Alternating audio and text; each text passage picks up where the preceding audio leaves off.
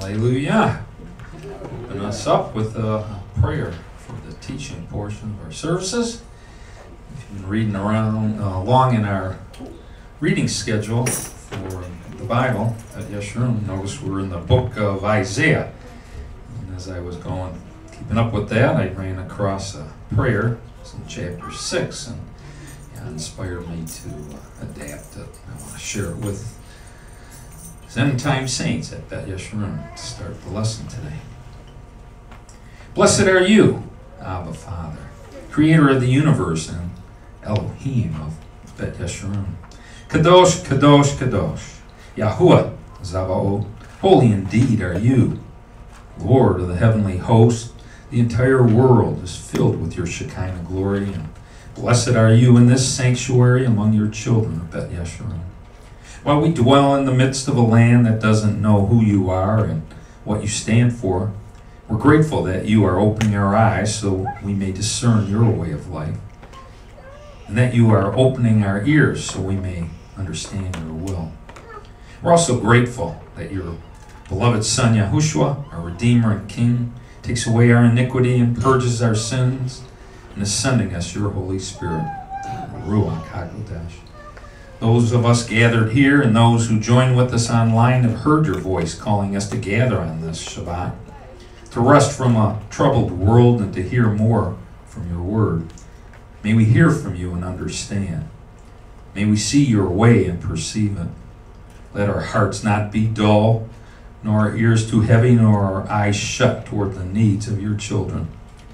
Indeed, may we be counted among the remnant you send forth to share the good news of your kingdom and to warn others that the time for repentance is growing short as your return to earth draws nearer. Yes, Yah, we who fellowship with you this afternoon, along with those on the internet, bow our heads in worship of you and our King, Yahushua. We bless your holy name, and we humbly ask that he bless our pastor Obadiah for sharing this teaching and bless us in receiving this teaching. May it help us to better know you, to better love you, and to better serve you according to your will and way. May this discipleship lesson be made plain to our minds so that we think carefully of all its effects and the wondrous glory and the mighty deeds accomplished through your beloved Son and our Redeemer and King, Yahushua, in whose name we pray. Hallelujah. Amen. Amen.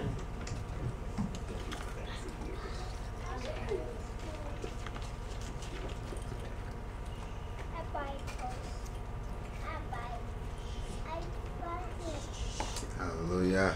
I'm going to say a short personal prayer as well before getting started.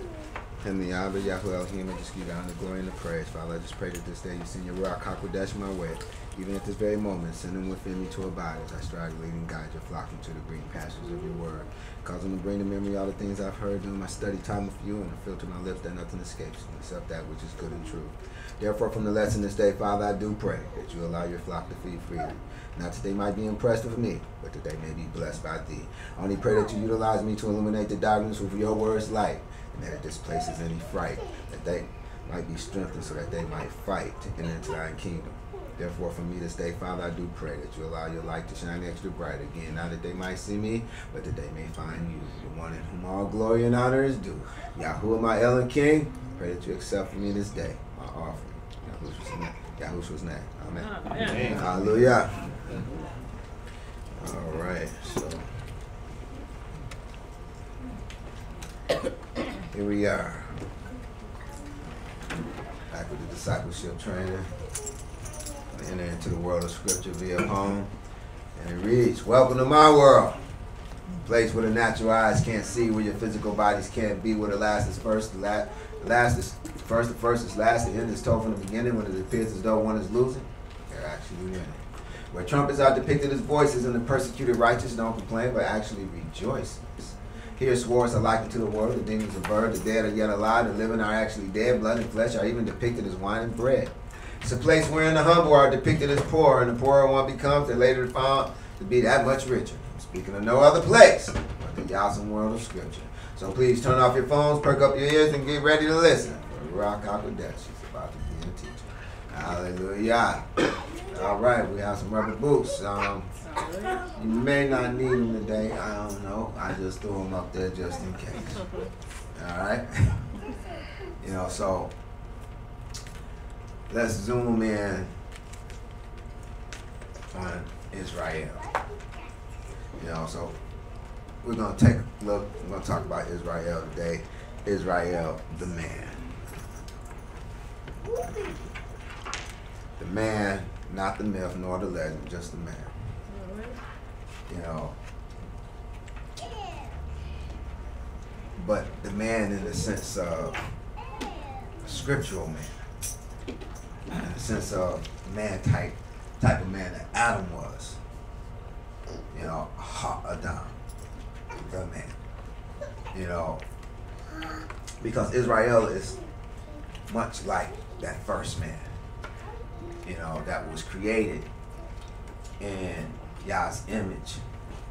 He created a male and female, created he them. Remember we went over this, you know, it was a while ago in the discipleship course, but you know, I pray that you guys still remember it. We still remember the man and how we presented the man and, you know, some of the attributes of the man, and, you know, because those same things apply to Israel. You know, Israel is very much like Adam, you know, the man that Elohim created. You know, and so, you know, I just want to remind you of some of the ways they parallel one another. You know, Yah also created Israel, you know, and you see him actually forming him, you know, and creating him in the wilderness, you know, after he brings him out of Mitzrayim.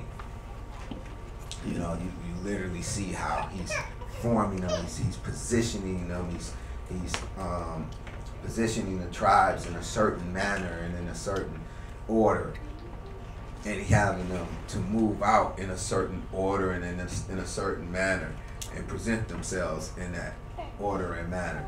You know, and so, you know, that can be viewed as when Elohim was creating man and he was forming them out of the dust of the earth. You know, he was out there in that wilderness with all that dust, you know, forming Israel. You know, likewise, now, as Elohim breathed into his nostrils the breath of life, and the man became a living being. You know, so while they was out there in the wilderness, and while he was positioning them and, you know, having, you know, these tribes on the east, these other tribes on the west, these others on the north and on the south, where he's forming them and positioning them out there, laying them out in the wilderness, you know, in the way that he would have them. You know, with Adam, the first man he created, he breathed life into his nostrils, and we determined that, you know, the first Adam also was actually plural. You know, it was more than one, you know, contrary to, you know, popular belief. And when he formed this man, he blew breath into his nostrils. This word breath was it's number 5397 in this neshama, and it speaks to a puff or a wind, you know, a breath. And it means a divine inspiration or intellect, a divine intellect, if you would. You know, and what is intellect? Intellect is the ability to learn and reason. You know, so what we have here is him blowing the divine ability to learn and reason into his creation. You know, and that is exactly what he was doing with Israel, and what he did with Israel out there in the wilderness. You know, he formed them, he created them, he created them and formed them into a man. You know, and he gave them divine intellect. He gave them the ability to learn and reason divinely. And while they were out there, they did indeed, you know, receive divine intellect. You know, Yah was speaking to him directly through his servant Moshe, was he not? You know, and he gave them the ability to learn and reason, you know, divinely. You know, and we can see evidence of that with the high priest, with the Urim and the Thummim, you know, and we see some of folks of Israel taking full advantage of that, such as that King David. David wouldn't do anything unless he called the priest and asked his advice via the Urim and Thummim, you know, the priest that had the breastplate, you know, and so again we see this divine ability to learn and reason. So hence we had concluded that the breath of life gives us the ability to learn and reason divinely. And without the ability to learn and reason divinely, we aren't considered woke or living. You know, and that's very important because to understand, because there's a lot of people out here who claim to be woke. You know, that's kind of come to be the catchphrase of our season. You know, those who are woke. You know, well, scripturally speaking, they still sleep. You know, or they're still dead. You know, and you know, scripturally speaking, you're not woke or living unless you're learning the reasoning, you know, via the divine. And so, you know, we can do that because we have the divine word by which we can learn and reason from. Amen. You know, they didn't have that during the time of Israel. So Yah was speaking to them directly. You know, and just to, you know, to validate this, you know, consider Luke 9:60. Yahushua said unto him, let the dead bury their dead, but go down and preach the kingdom of Elohim. Well, the dead, if they truly dead, they can't bury nobody because the dead don't move, right? You know, so what is Yahshua talking about? He's trying to teach us that there's a type of dead people out here that actually do move. They do move around and have their being. Nevertheless, they are still dead. They can still speak, they can still walk, you know, they can still do things. Nevertheless, they're still dead. And they're dead because they don't have that breath of life. They don't have that divine intellect. See, and that's what we want to have. We want to have that divine intellect. We want to reason, learn and reason via Yah's divine word. You know, we have to divinely learn and reason in order for us to truly live. And if we follow Yahshua, this is exactly what we will learn to do. We will learn to reason and learn divinely. You know, also have a second witness in Matthew 23:27. It says, woe unto you, scribes and Pharisees, hypocrites, for ye are like unto whited sepulchres, which indeed appear beautiful outward, but are within full of dead men's bones and of all uncleanness. Again, he's speaking to this walking dead, if you would. You know, these zombies. You know, they out here walking around, you know, but they're still dead as a doorknob. You know, and so I want you to recognize that Israel, as Adam, was actually a living man. You know, living man had divine intellect. You know, and both were a son of Elohim. You know, and that's not to be taken lightly. Everybody claimed to be a son of Elohim, but everybody not a son of Elohim. You know, son of Elohim only speak to spiritual beings. You know, and even when it pertains to us, you know, we're called to become spiritual beings. You know, so son of Elohim is always in reference to spiritual beings, never in reference to the flesh. You know, which is at enmity with Elohim. You know, and so here it is, we see in Luke 3:38, you know, it tells us that Adam was the son of Elohim. It says, which was the son of Enos, which was the son of Seth, which was the son of Adam, which was the son of Elohim. You know, and so I present that, you know, so that you can see that, yes, Adam truly was the son of Elohim.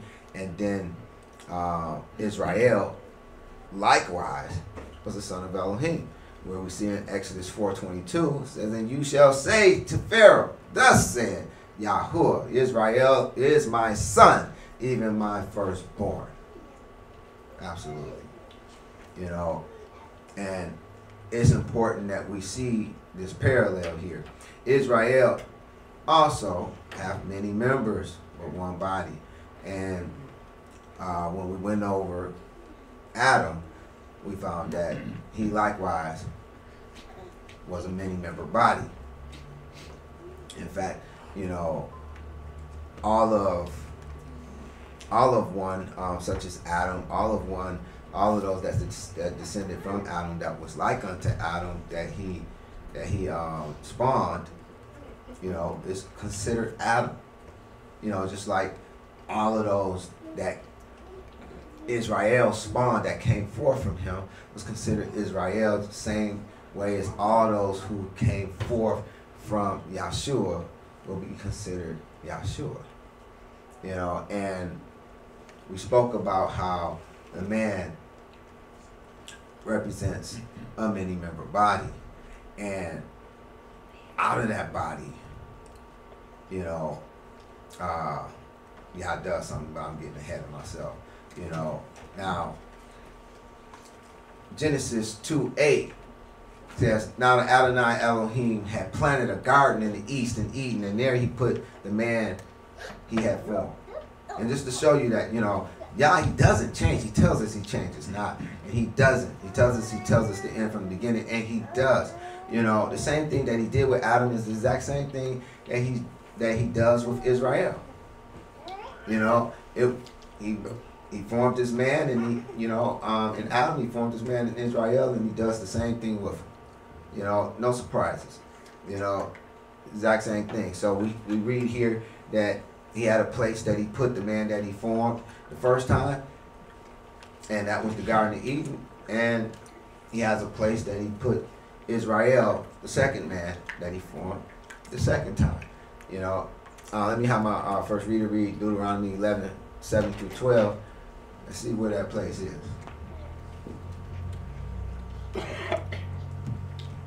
But your eyes have seen all the great acts of Yahuwah which he did.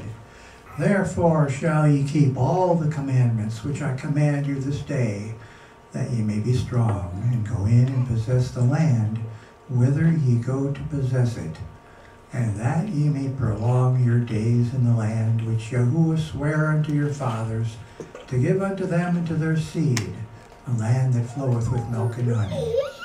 For the land whither thou goest to possess it is not as the land of Egypt from whence ye came out, where thou sowest thy seed and waterest it with thy foot, as a garden of herbs. But the land whither ye go to possess it is a land of hills and valleys, and drinketh water of the rain of heaven. A land which Yahuwah thy Elohim careth for.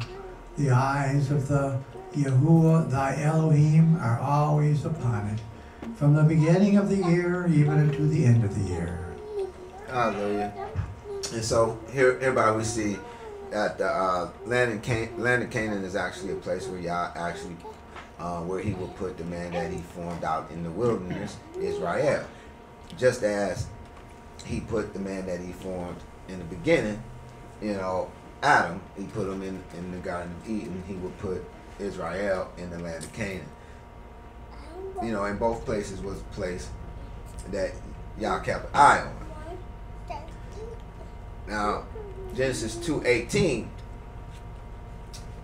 tells us that it is not good for the man to be alone. And Yah says, I will make a helper suitable for him.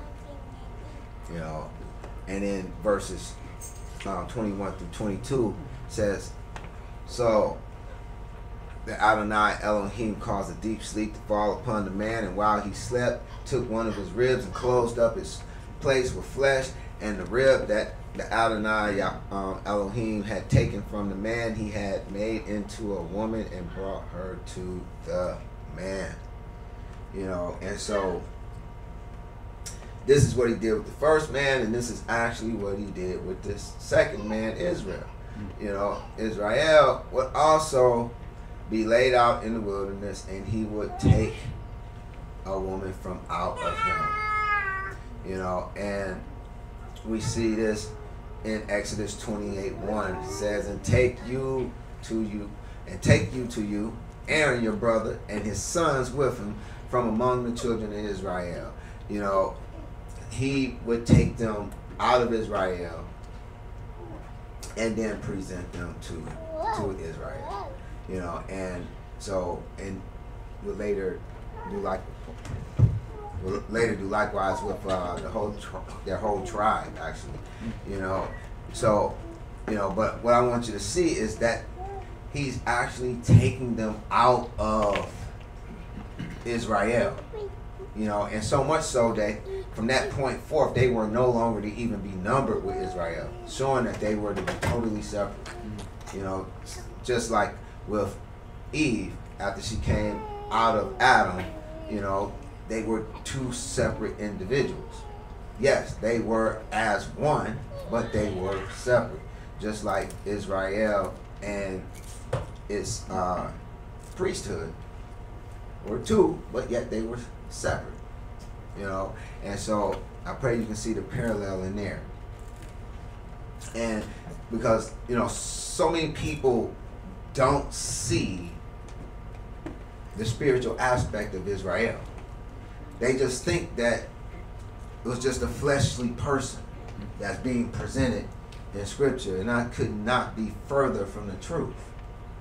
You know, Israel has never been fleshly, always spiritual.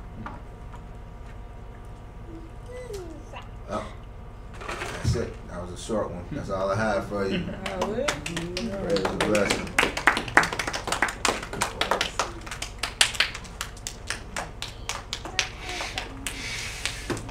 Alright, we'll take any questions.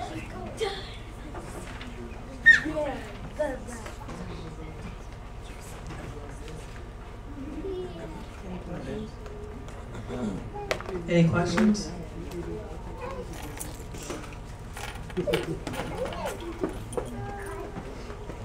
Hallelujah.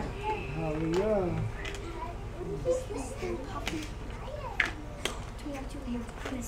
Hallelujah. More questions? Maybe offer up a prayer request? Sure. Hallelujah. Anybody got a prayer request they want to offer up before we close out? Donna. Hallelujah. Sister Donna? I just want to ask for prayers for my daughter and for myself as we move forward in life, that we will, that Yah will guide us on just every aspect of everything that we're dealing with. Also, I'm asking for traveling mercies. I have to go pick up my mom, my family this weekend. I have to drive her a big van by myself. I drive it all the time, but it's by myself. So I should be asking you guys to pray for my mom and them so they won't worry so much. God is with you. That's right. That's why I keep You telling ain't by them. yourself. I tell them all the time.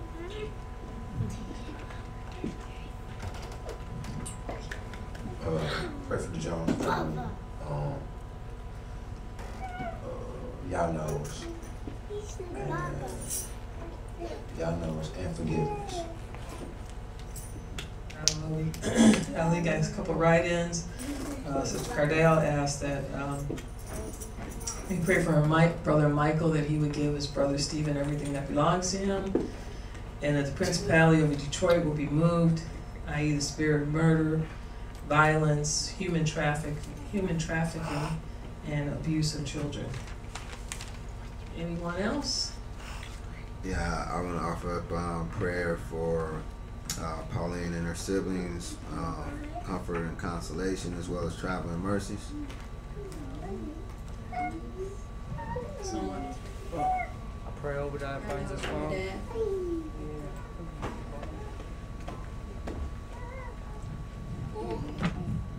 Pray Obadiah finds his phone. Hallelujah. Hallelujah. Man, second that. I want to lift up, I think her last name is McMillian, Toy. This